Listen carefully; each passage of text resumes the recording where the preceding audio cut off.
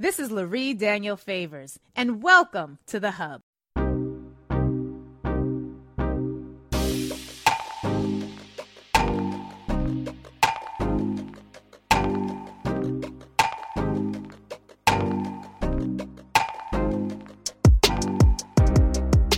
So excited to have both of them on with us. These are two giants in the philanthropic community, and I am so pleased to bring both of them to the fore of the Laree Daniel Favors show. First up, we have Dr. Jocelynne Rainey, who is the head of the Brooklyn Community Foundation. And I'm not going to hide the ball with you, audience. Y'all know I believe in transparency. In my role as the executive director at the Center for Law and Social Justice at Medgar Evers College, have had the opportunity to interact with both of the organizations I'm going to reference.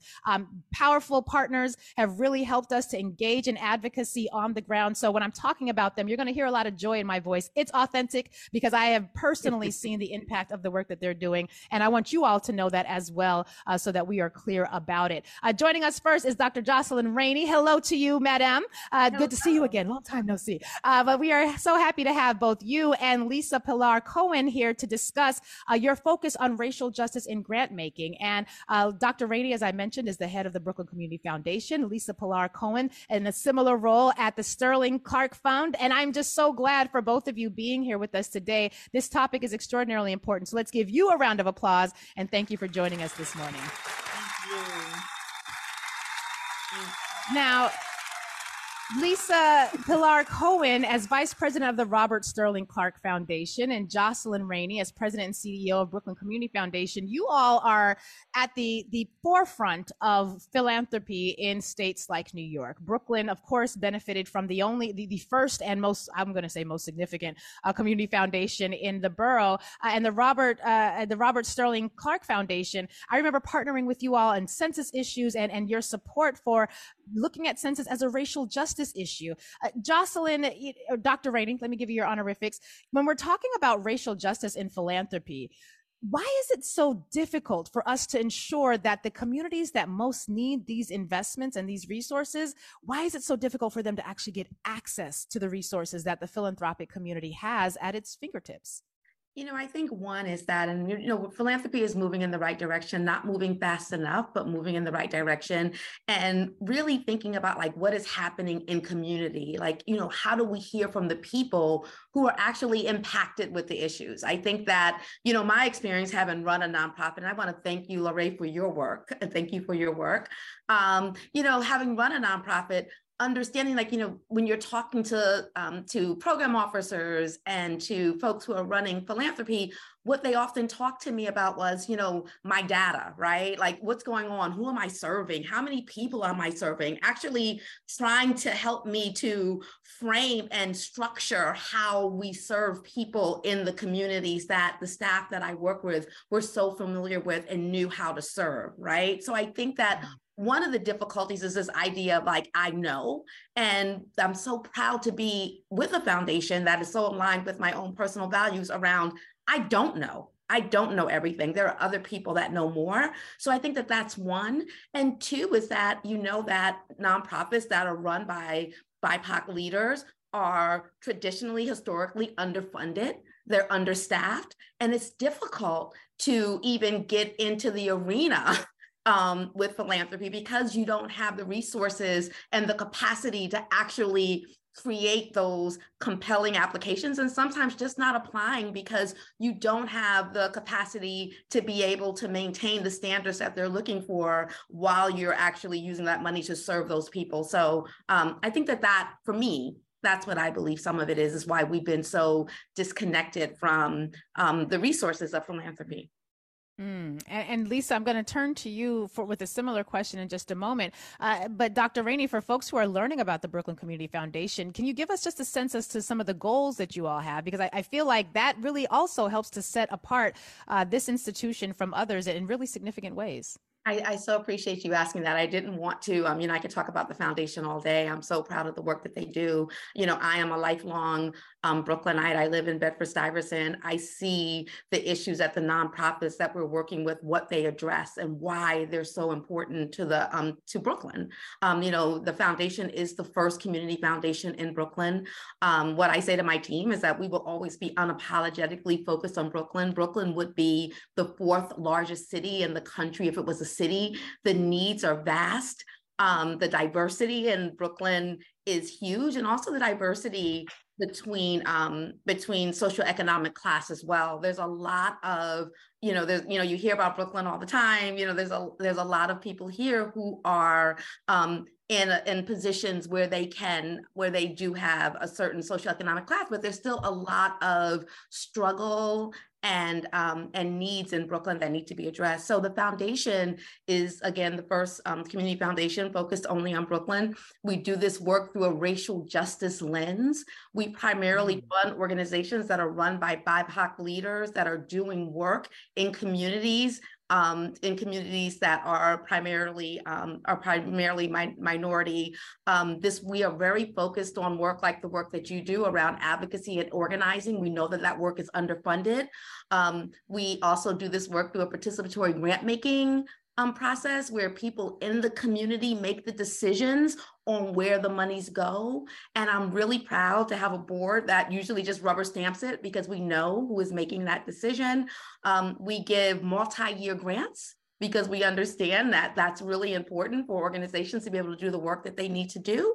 And we also ensure that the people that are living in communities have a voice in the work that we do as well. So I'm really proud of that work, that we do this work in that way where it is us, we're the learners, we're the listeners, and that we're funding the work.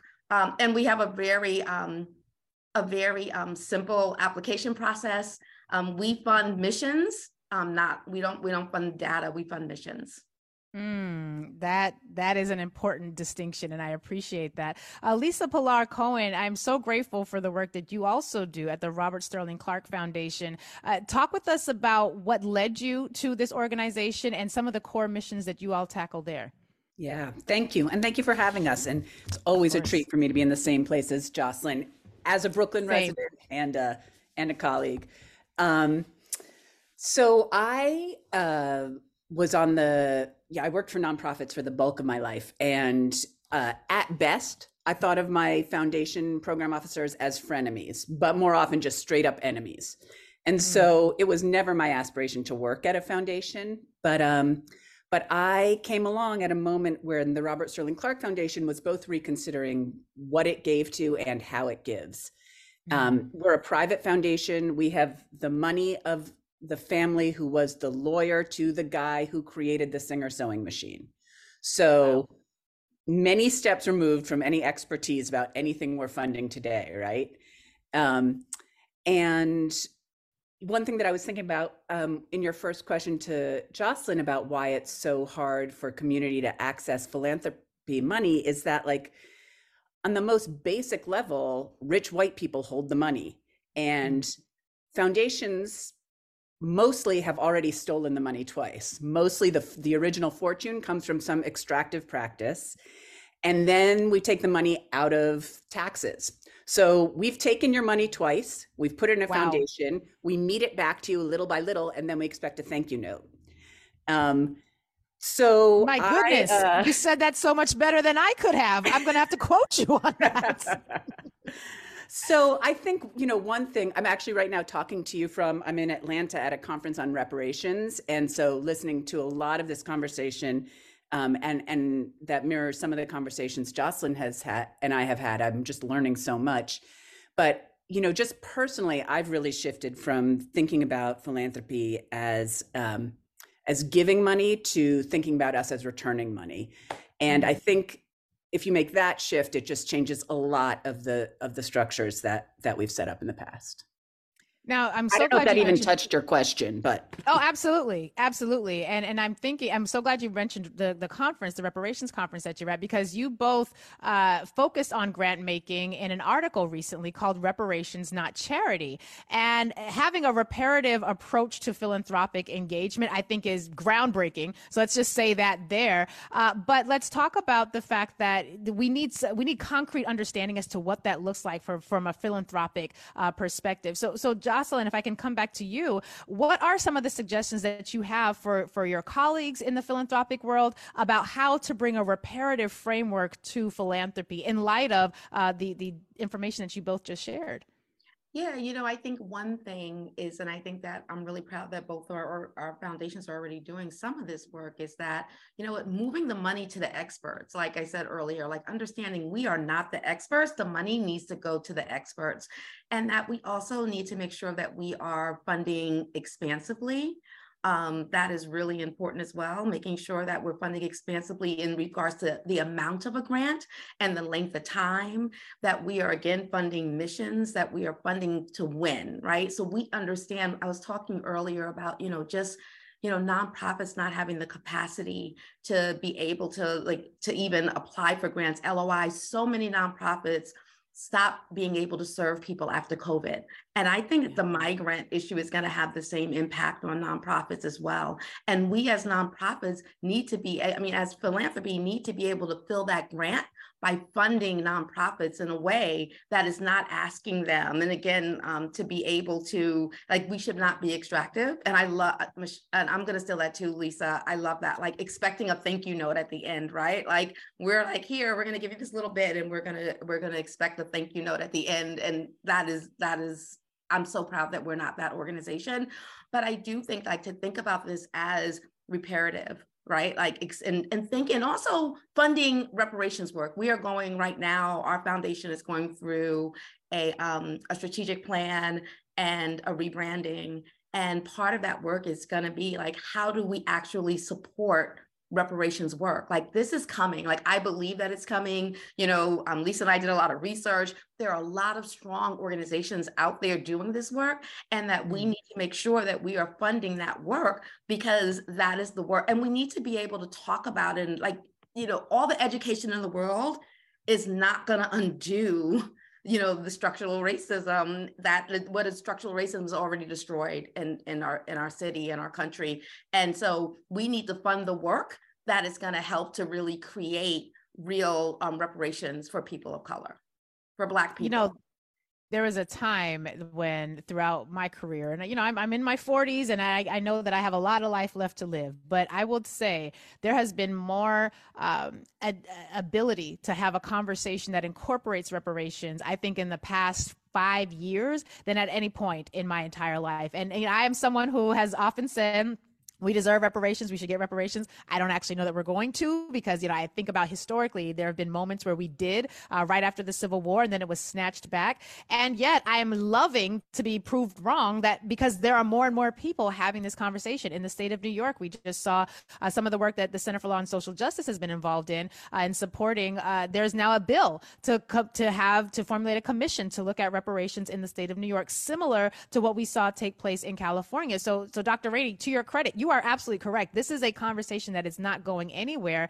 And Lisa, in light of that, I'm wondering if you can give us a bit of your vision as to what philanthropy would look like in light of everything that you've both just said. What should it look like if it is hoping to really make a dent, more than a dent, to really make an impact in the areas of greatest need across the country? Yeah. So I will throw out the caveat that I am far from an expert on any of this. I'm just learning as we go. Same. And and also, one thing I've learned is there are very few experts. Most of us are just making this up as we go. So I think that also informs the conversation. But I am at this moment at this conference with some of the national experts on reparations, and they feel like this is an unprecedented moment, both on the local level, and there's HR 40 is the national legislation that's currently pending. And so this is really an exciting moment to lean into this work. And I think it's important to distinguish between, I think foundations can have a reparative framework, I don't think we can actually do the reparations work. Because I think if you look at sort of the formal steps of reparations, institutions aren't quite the right ones to do it. And some people would say it needs to be like a governmental responsibility. But I think there's a lot that we can do, first by talking about where our money is coming from. You know, I think that's kind of like a next step that we can take as a sector, because once we start talking about where our money has come from, then maybe we can connect that to where it's going to. So that's sort of like one step. And then I think the other is funding with this reparative framework, as Jocelynne has said, trying to make the actual process of grant making as easy, funding people to win, funding them big, funding them over the long run, taking away a lot of the like hoops that we have created. All you need to make a grant is 990 and maybe a 501c3. Every other part of this we have made up, right? All the rubrics, all the reports, all the guidelines, just, you know, we've made up and we have no accountability. So we got to hold each other accountable for it. So I think that's a lot of it. And then most important, as Jocelynne said, is funding the work, is funding the people who do know how to do the reparations work. And you know, it's showing up in so many different places across the country and obviously internationally. And I think if we, you know, just feels like I don't see another way to get past systemic racism than this. And I think every single American will live a better life if we can get over systemic racism. So we're all doing this in our own self-interest, and we got to trust the experts.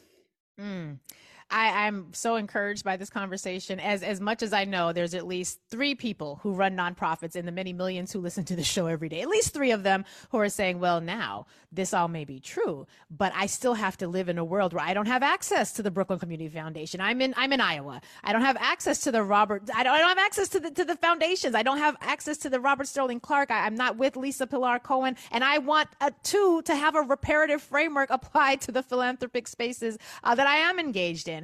What would be your advice, Dr. Rainey, to folks who are in that position, who are hearing this? Because I guarantee you what's going to happen is when I get off of this show, people are going to flood my inbox with questions about, well, where are they in Tennessee? We need them in Texas. And so you two are, and your organizations really are at the forefront of, I think, helping to turn this conversation about philanthropy around. Dr. Rainey, while we're still in this turning around phase, what do you think organizations can do now? Perhaps the ones that are not in Brooklyn, who won't be able to benefit from the enlightened approach that you two are taking. What do you think organizations can do now to help further this conversation? Both organizations who are nonprofits, who are the recipients of philanthropic largesse, and those who are actively a part of foundations like yourself, who are trying to figure out a better way to meet the needs that will not go away if we do not have a more effective approach of ensuring that they have the resources that they need. Yeah, I think you're absolutely right. I think that there needs to be an expansive approach to this across the country. And, you know, it's interesting, like I'm so hyper local. And, you know, it's like for me to use that language about like, this is a American problem, not a Brooklyn problem, right? It's not a New York City problem. I think that one of the ways that folks, because like, they need to call it out, right? And I think that that's hard. And I see that even with, you know, local politics here and policy that, you know, as philanthropy, I feel like I have to stand on certain platforms to support nonprofits that I call my partners, because they can't do that because they're looking for funding from these organizations. Whereas, you know, me and I feel like I love my role. You and I were talking about that yesterday, Lorraine. I said, I love what I do because I can stand in the gap for nonprofits. And so, but I also think what I also feel like is my duty, my obligation, my charge is also to bring my colleagues along, right? And I think one of the things that I'm so excited about this partnership and Lisa in particular is that she is also committed to that. Like, how do we know that together we could do so much more, right? As grant makers. So I think that one thing is like finding a way to call it out, right? Like I try to use all of my platforms to talk about this, and hopefully one day our organizations being national models of how you do this work, and really being able to put on the forefront, like, let me show you how it's working. Let me show you the success of nonprofits. Let me show you how we're moving the needle for Black people in New York City because of our partnership. So I think one is, unfortunately, which is difficult, is like calling it out, telling your stories, figuring out a way to do that, whether it be through, a platform like yours, but finding a way to tell your stories. I don't know if you've read any of my op-eds, but it's very much trying to support nonprofits, but also trying to help them have some, trying to create some anonymity for them, because I know that they're still looking for that funding that they're speaking about, that's difficult for them to get.